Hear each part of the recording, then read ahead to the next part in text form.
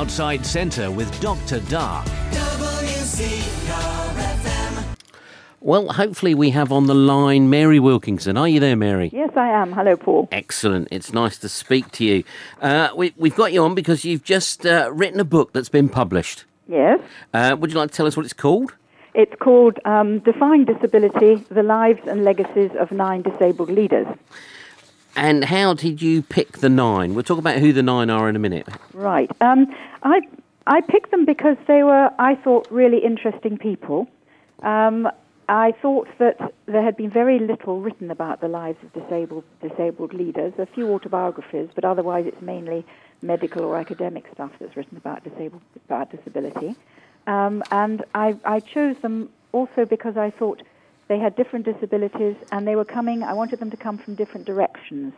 So we have the academic, we have the actor, we have the politician, and so on.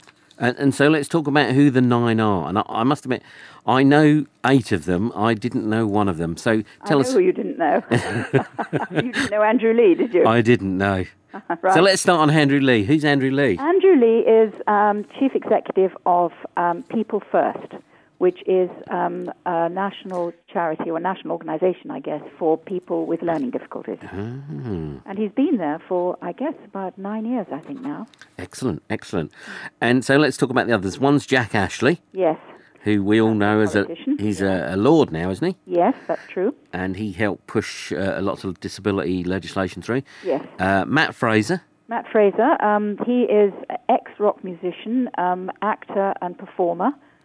And people may have seen him on television. He's been both a presenter and an actor on television. And then Phil Friend. Phil Friend is an entrepreneur. He built up a disability equality consultancy, which has helped employers to recruit and retain disabled employees. And then the incredibly famous Tanni Grey-Thompson. Well, does one need to say anything about Tanni? No, I don't think. Well, just that she's a Paralympian legend. Yes. We'd say that. And then Rachel Hurst. Rachel Hurst, activist and campaigner, particularly active in Europe and at the UN. And Bert Massey. Bert Massey. For years, he was director of Radar, which was quite an influential disability organisation, and then he became chair of the Disability Rights Commission. And he's Sir Bert Massey, in fact. And he's Sir Bert Massey now, and he's still a transitional commissioner on the Equality and Human Rights Commission, which replaced the DRC. And then the equally legendary Tom Shakespeare. Yes. Who's an academic, writes about disability. He's the maverick of the disability movement, isn't he? Maverick, that's one word for it.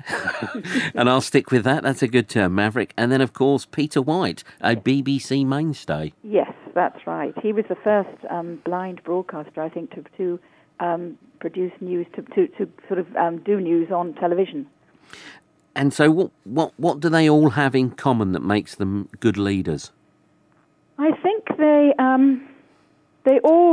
all believe in social justice and fighting for the human rights of disabled people. They all have a great ambition, often a personal ambition. I mean, Peter White, for example, wanted to get into radio and be a blind broadcaster. Tanni Grey-Thompson wanted to win races.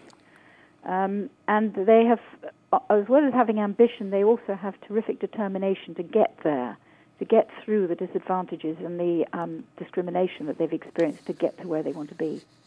And what's the kind of structure? Is it kind of like 9 chapters, 1 chapter about everybody? It's one chapter about each person, and then there's a sort of comparison and sort of at the end, a final chapter. And so it talks about, like when they grew up and where they're from. Each chapter does, yes, exactly. Excellent. And so I take it obviously they're all very supportive of the book. Yes. And because you have a history of linking with writing about disability, yes? Yes, you're talking about disability now. I am indeed, yes. Were you the first editor of Disability Now? Well, if you say Disability Now, then I was. There were editors before me, but that was in the days when it was called Spastics News. Spastics News. Oh, goodness me, those days. Well, we switched that. We got that changed in 1984, and then it became Disability Now. And it went on enormous strides under your editorship, didn't it? Well, built it up, tried to build it up. I mean, we started off with 1.5 people, me and a part-time marketing manager, and ended up with 12 people on the team. Mm-hmm. But it was often, 2 steps forward, 1 step back. And I think the important thing actually about that is that as we grew, I was able to employ more disabled people, and we got to the stage where we had a sort of 50-50 balance between disabled and non-disabled people on staff. And so just tell us the facts about the book. Who's it published by? Published by Jessica Kingsley Press. And small independent press.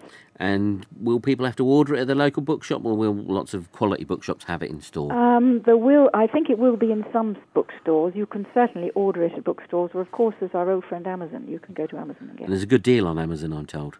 True. So, well, I recommend it, and that's called Defying Disability, The Lives and Legacies of 9 Disabled Leaders by Mary Wilkinson. And so disability is in the news a lot in the last 2 days, 3 days in particularly. I was just wondering, what did you think of the CBBS young woman who people have complained about? No, I haven't heard about this one, Paul. You haven't complained? You haven't heard about it? No, but I've had my nose down marketing the book. I think that's fair enough. No, one of the presenters on CBBS is missing an arm. Right. And people have complained and they want to take her off because she's scaring their children. Oh, no. Yes, it's amazing, isn't it? Oh, I think that's awful. And so, in fact, that's an interesting question. When you first started at Disability Now, which was how long ago?